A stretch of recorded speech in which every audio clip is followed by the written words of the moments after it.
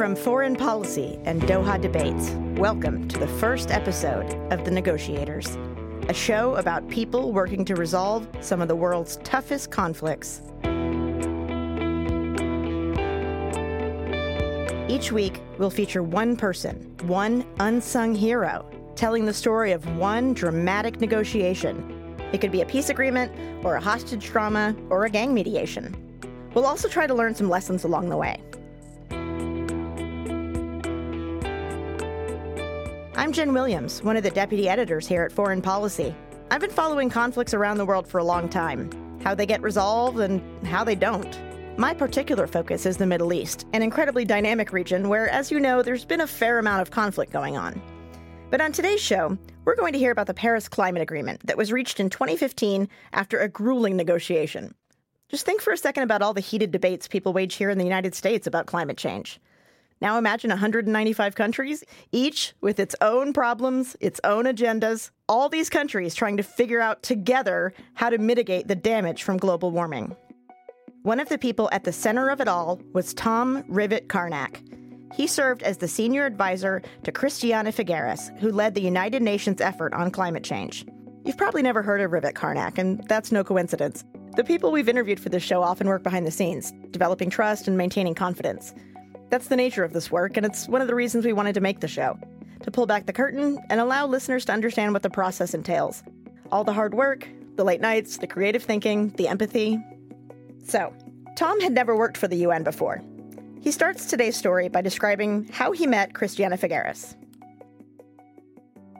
I was running the Carbon Disclosure Project's New York and United States division. The Carbon Disclosure Project is a not-for-profit that encourages corporations to disclose and subsequently manage their climate change-related risk.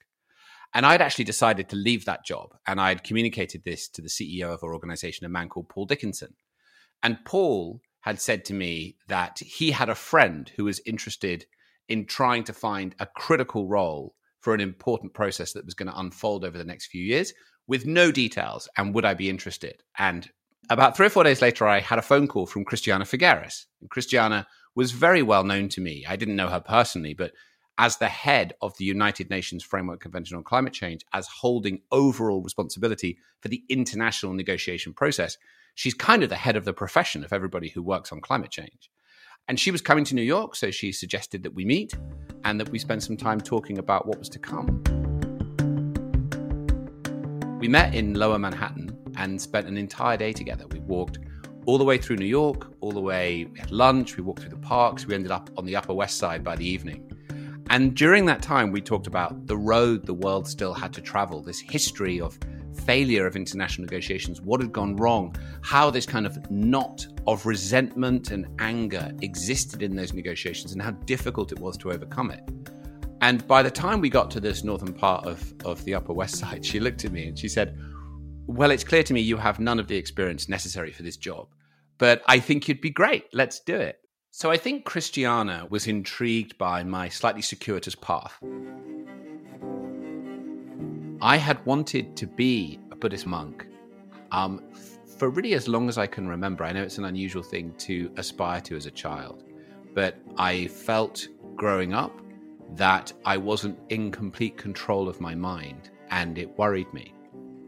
And so when I finished my undergraduate degree, I went to Southeast Asia, to Burma and to Rangoon. And I found a meditation retreat center with a meditation teacher there. And I spent some months and time there. And then I ended up ordaining and spending some years there, and then some further years in a monastery in northeast Thailand.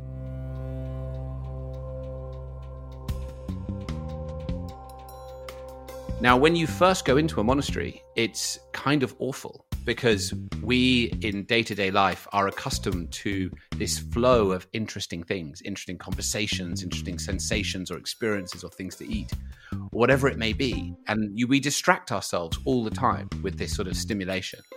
And then when you go into a monastery, all of that stops and you end up with a lot of isolation, not much happens, and your mind slightly revolts against that and begins to panic, and it wants to keep those habits going.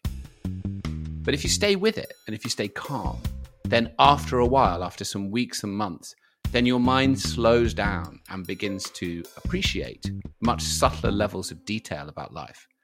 And I still treasure memories of time in the monastery when I could look around unencumbered by busy mental processes and see just how beautiful this planet is and experience it in a way I never had before. And when you have that type of experience, you can really also observe yourself, and you can learn a great deal about how you work and your own mental and emotional processes that become more obvious to you because you're quieter. So I left the monastery because I felt even then that climate was a rapidly unfolding emergency and I wanted to play my part. So this was in the early 2000s, 2002. I did a traditional apprenticeship, and I thought for a while that I would be a woodworker and do woodland crafts and make chairs. And that was my first career. But throughout that process, life kind of led on to way. I had a series of serendipitous meetings, and then that led me into life as a consultant in the private sector, and eventually on to the career that I've subsequently been very surprised but completely delighted to have. What Christiana said to me soon after I arrived was, your job is to make the agreement more ambitious and more likely, and you can't tell anyone you're going to do it. So in that context, my role was to pick up where traditional diplomacy failed and to find alternative ways to actually solve the problem. So in that scenario, when there were moments where particular countries would refuse to step up with their national ambition, or they would play a role in the negotiations that was blocking progress from others, my job was to map out how can we help move through that. The way I did that was I looked at individuals and organizations that could encourage leaders to be their best selves and to be their boldest selves at the critical moment. So let me give you an example. One of the challenges that we had in the negotiations, obviously, was Russia. And for the longest time, the Russians would refuse to come forward with a nationally determined commitment. And indeed, they would also be quite obstructionist in the negotiations themselves to try to reach an agreement. Now, how, as a small UN agency that has no control over sovereign governments, try to exert some influence over sovereign governments? And the way that we looked at encouraging the Russian state to show up with its best self and its best ability to meet the future was we mapped it out, and we actually identified that one of the individuals who could probably help with that was Patriarch Bartholomew, the Patriarch of Constantinople. Now, Patriarch Bartholomew is the head of the Coptic Christians, and he's based in Istanbul. Very powerful religious group, most powerful Christian group in Russia. Happens to be big into climate change. So we found our way to him and we went to see him. And we said, look, we know that you have big followings in Russia. And we also know that you're big into climate change. How do you feel about trying to bring those two things together? And actually, once the dots were joined in his mind, he took it upon himself to speak to the Kremlin. I believe he made 3 trips to Moscow and met personally with very senior figures, or even with the head of state, and encourage them to step forward. So that's just one example. We did hundreds of these, both public and private, to encourage these leaders to actually be their best selves and show up in Paris. So for years, the climate negotiations have been beset by this issue of fairness. This is known in negotiating language as common but differentiated responsibility, which comes out of the 1992 Rio Protocol. And the idea is there, everyone has responsibility to deal with this issue, but some have more responsibility than others. Now, it is a fact that certain countries have created this problem. Countries like my own, the United Kingdom, as well as the US, Europe, countries that industrialized first, and if you look historically, have been responsible for the vast majority of the emissions in the atmosphere. So, in 1992, those developed countries said, we'll go first. We'll take some serious action to reduce emissions, and you do what you can, developing countries. But what happened was that they didn't do very much, or they certainly didn't do enough. And over the years, that concept began to change. So what the developed countries would then start saying to developing countries, and this was the issue in the run-up to Paris, was they would say, look, this has changed. No longer are we creating the majority of the emissions. We now see the rise of China, the rise of India, South Africa, Brazil, all these other countries. We can't solve this problem on our own. This now needs to be all of us. And the developing countries would say to developed countries, you said you'd sort this out. You said in 1992 that you'd sort this out, and you've not done anything. So go away and do something serious about this and come back, and then maybe we'll talk about doing something together. And the interesting thing about that is both of those positions were right intellectually, and those two sides would butt heads for years through the climate negotiations in multiple different forms.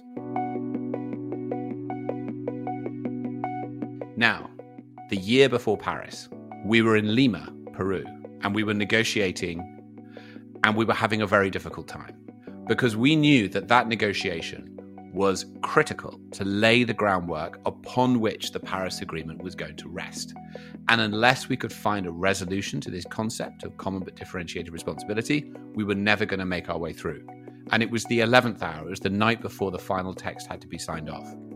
And there was a soft knock at Christiana's office door at about midnight. And it was Minister Xie. And Minister Xie is the long-time Chinese negotiator. He's back in position now as the counterpoint to John Kerry. And he always would turn up at these last minutes and solve these difficult problems. So when he came in, Christiana said, "I've been waiting for you, Minister Xie." And so he came in and he said to us, if you want to solve this problem, you need to use the language that we negotiated for the US-China agreement. And it's here in this page. And here's how you find it. And off he went. So we immediately, of course, pulled out the US-China agreement, found that specific passage, inserted it into the draft text, and then had this kind of comical experience of running with that draft text in printed form, because we couldn't send it to anyone, back and forth across the negotiation hall for the next several hours, checking it with the EU delegation, checking it with a group of 77 negotiating countries, making little changes here and there. That was the breakthrough that finally got us through this concept of common but differentiated responsibility to a new way of seeing a spirit of togetherness in dealing with this issue. The passage that was relevant is simply that all countries have a responsibility to take action in line with the science in their national interest. So it's kind of simple at the end of the day. It flips from being a nasty thing that everyone's trying to get rid of, climate action, which everyone's like, no, I don't want to do it, you do it. And we got stuck in that for a long time, to just do what you can. Bring what you can. Bring your best efforts. If you're a forest country, commit to keeping your forests. If you are a country with lots of hydro, commit to expanding hydro. Do the bit that's relevant for you. And of course, the big risk for us in this process was if we go to that kind of language, how many national commitments are we actually going to get? Will we just end up with a handful because we have no authority to actually get them to do it? But this was the big lesson that I took, and I think many of us took. Once you flip to seeing, instead of the lack and the risk and the downside, to seeing what's in it for all of us, to seeing what's possible, to seeing this sense of a kind of determined optimism of a future that can be better. Actually, what you do is you build a wave of momentum that ultimately crashes over you and delivers an outcome that is better than you could have done if you'd remained all controlling and down in the weeds and trying to control something that can't be controlled. So by the time we arrived in Paris, a lot had been done and a lot remained to do. There were still more than 100 issues under negotiation in different negotiating groups that we knew we would have to land of varying degrees of importance. Success was far from guaranteed, even at the moment we turned up in Paris. You're listening to The Negotiators, a production of Foreign Policy and Doha Debates. We'll be right back.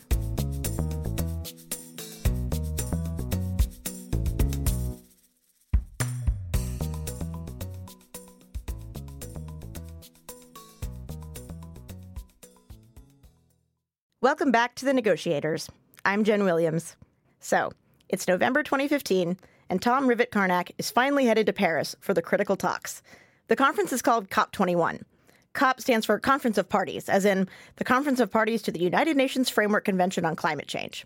And 21 because it was the 21st annual meeting where almost all of the countries in the world discuss how to cooperate on climate change. Okay, Tom picks it up from here. 195 countries trying to reach agreement on any amount of text. The complexity that exists in that process is legion in any situation. So even though we had broad agreement that everybody wanted to do this, there was a range of issues. Like, one critical one was the islands couldn't accept anything that had a commitment to more than 1.5 degrees of warming, because that was a death sentence to them. That meant that their islands were going to go underwater, and they're like, we cannot sign an agreement that is a death sentence. But lots of other countries were saying at that time, even 2 degrees feels impossible. How on earth can we now sign up to a 1.5 degree agreement? Tony de Brum was, at the time, the foreign minister for the Marshall Islands, who was a veteran, and he understood that there would come a moment in the Paris talks where an ambitious outcome would be under threat and where it was possible that it would slip away from us, because that's what often happens. There are countries that want to water this down, and it's very easy to put a spanner in the works of a process that ultimately needs to be unanimous and to start drawing people off, casting doubt, creating division. And this all happened around the middle of the Paris negotiations, in the middle weekend. And Tony then put into action the plan that he had been putting in place for some time before that. And that was the creation of what became known as the High Ambition Coalition. This was a coordination of vulnerable countries, small countries, initially, like the small islands, like low-lying countries, that came together and said, we will form a negotiating group and we will hold each other's backs. We will protect each other, and we will ensure that together we will create enough momentum and enough energy that will actually take these negotiations through and refuse to be drawn back by these forces that are trying to slow us. And they executed that with such brilliance that they ended up with the United States joining, with India joining, with Brazil joining. And they delivered it with incredible theatre. They locked arms. Countries that were vulnerable, countries that were wealthy, countries that had caused the problem, countries that had done nothing to cause the problem. They locked arms and walked through the negotiating halls together, all of these negotiators that had been on opposite sides of arguments for years, and came into the negotiation hall to thunderous applause. They created this momentum, they protected each other, and they held together at a moment when it could have fallen apart. In the end, that was resolved very skillfully in the negotiations by saying that we would aim for temperature rise of well under 2 degrees with best efforts to 1.5. That was the textual solution to that process. Now, I should add, all of this happened the day after Christiana and I were in her office, and the head of security came in to her office and said, I have to tell you that we have found an explosive device, and we found it in the nearby train station. Don't forget, this is 2 weeks after the Bataclan attacks, when so many people were killed in Paris in 2015. And he said, we found an explosive device. The dogs found it. It was in a bin in the nearby train station. This is the train station that all the negotiators were using to come in and out of the negotiation hall. We've destroyed it. I need to know if you want the conference to continue or not. So we had trust in the security forces. It was Christiana's decision. I was witness to it. But actually, I think about that decision quite a lot, because that was a really consequential moment, right? Where if we had fallen back from that and not gone through, then the chances of us reaching back, all of the things I've described about the specialness of that moment, the individuals, the determination, it's very difficult to recreate that, actually. We weren't sure that we'd get back to that moment and then we'd push through and we'd subsequently reach the Paris Agreement. We didn't want to be put off track by that. But we stopped using the ministerial car. We started going through the train station, same as everybody else. We didn't feel it was fair for us to avoid that risk. I didn't tell my wife, but thankfully, we relied on the security forces and it all turned out well. The night before the agreement was due to be signed, there were some final textual changes that were being edited and put into the document. And there was one particular clause, and it was to do with the provision of climate finance. And the text as it read was that developed countries should provide support of climate finance for developing countries. And there was a few comments on that, and the editing teams, I'm not sure how it happened in the end, took the feedback to mean that that word should be changed from should to shall. Now, shall has a very different meaning in an international agreement than should. Should is, it would be great if they did it, and they should do it. Shall is a legal requirement and necessitates, for example, in the US, Senate approval. And within 20 minutes, John Kerry was at the door.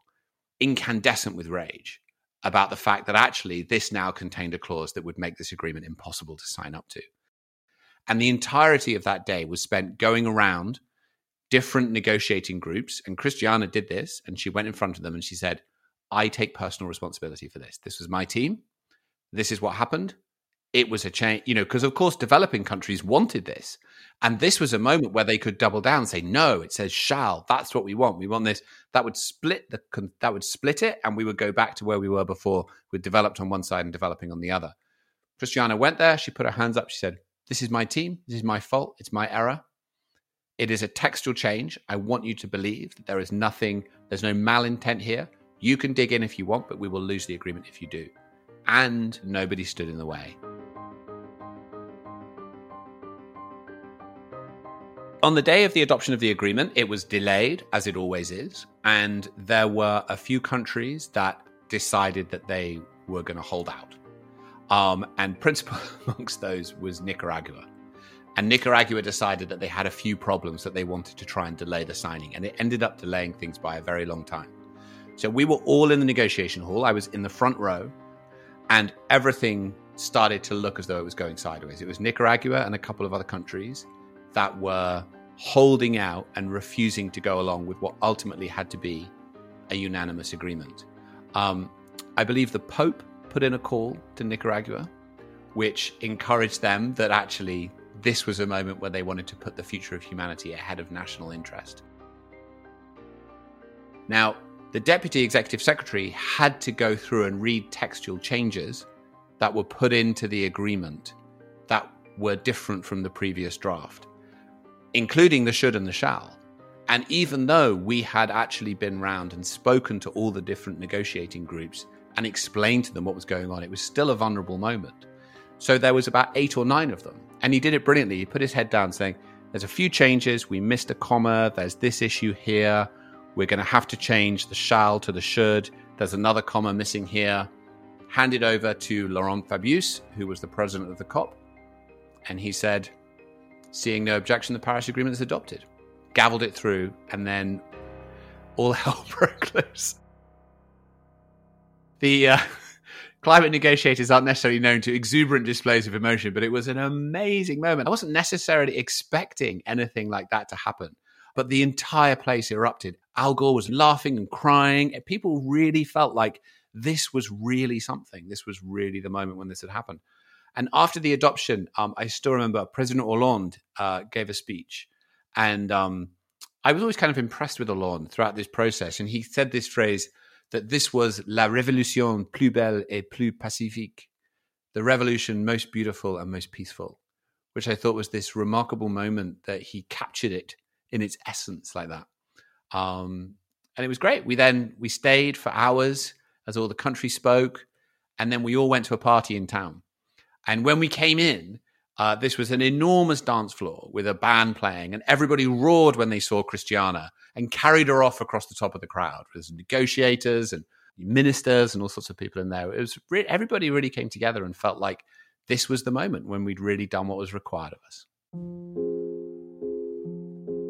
I feel like having been a Buddhist monk has changed all parts of my life, actually. I feel like it's changed all my relationships. I feel like it's changed so many things. And it's difficult to kind of pin down exactly in what way, but I think I would describe it like this.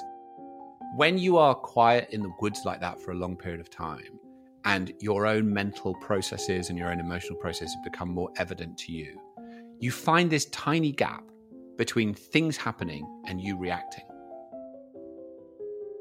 To most of us, most of the time, it feels like our reaction is fundamentally connected to what happens around us. Someone shouts at us and we feel frustrated. Someone does something and we immediately have a reaction, good or bad, and we feel like we have very limited control over how we react. One of the things I observed in myself, not that anyone told me, but I observed, was that something happens and then we ourselves have a sensation in our bodies and then react to that sensation. And that in that reaction, there's a choice. We don't have to react like that. We can choose to remain calm and equanimous and experience the situation without going down a route of craving more of it or trying to get rid of it. I now live a life where I have children, I live a busy life, all these other things. I'm not saying that I have complete access to that state or to that insight all times. But at the most critical moments of my life, that's kind of been a superpower for me. Because what it's meant is that at these moments of reaction and chaos, I've been able to see what's happening, understand it, but then chart my own course through it. And that's been enormously helpful in all elements of my life, particularly in these years of negotiating the Paris Agreement.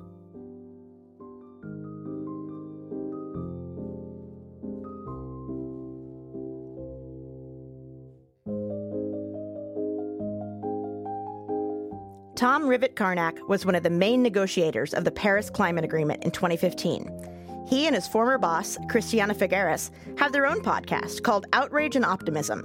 They also wrote a book together called The Future We Choose, with tips on how to save the planet.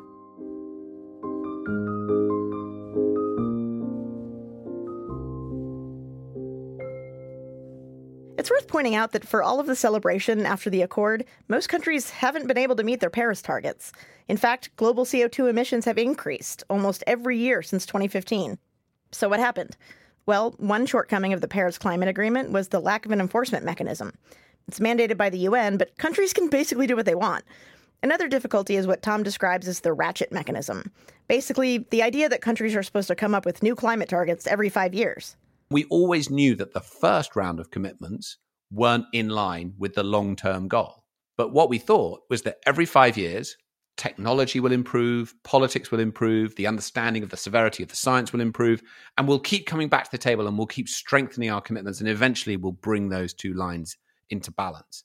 That table Tom is talking about, this year it's in Glasgow, where countries will meet in late October for another UN climate change conference, COP26. Countries need to come forward with their next nationally determined commitments. Right now, we're heading for nearly 4 degrees of warming. The test of Glasgow will be how far down we can pull that trajectory towards the long-term goal out of Paris. Getting it to 1.5 might be too ambitious. Getting it to under 2 degrees, in my view, would be a success.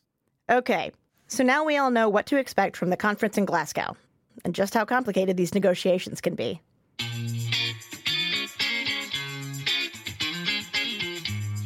The Negotiators is a production of Foreign Policy and Doha Debates. A bunch of people helped produce today's show, including Rob Sachs, Rosie Julin, Simone Perez, Claudia Tatey, Jafet Weeks, Jigar Mehta, Amjad Atala, and Dan Efron. Laura Rossbrow-Telem is the show's senior producer. Thanks to Nelafar Hidayat, Govinda Clayton, and James Wally for helping create the show with Doha Debates, a production of Qatar Foundation. If you want to help us out, please subscribe on your favorite platform and leave us a review. Next week on the show, you'll hear about the hard work of ending a decades-long conflict in the Philippines. And when one civilian was shot as he was crossing the river, that really opened up the firefight. All the 44 members of the Special Action Force, except for one, were killed in that incident. That episode next week on The Negotiators. I'm Jen Williams.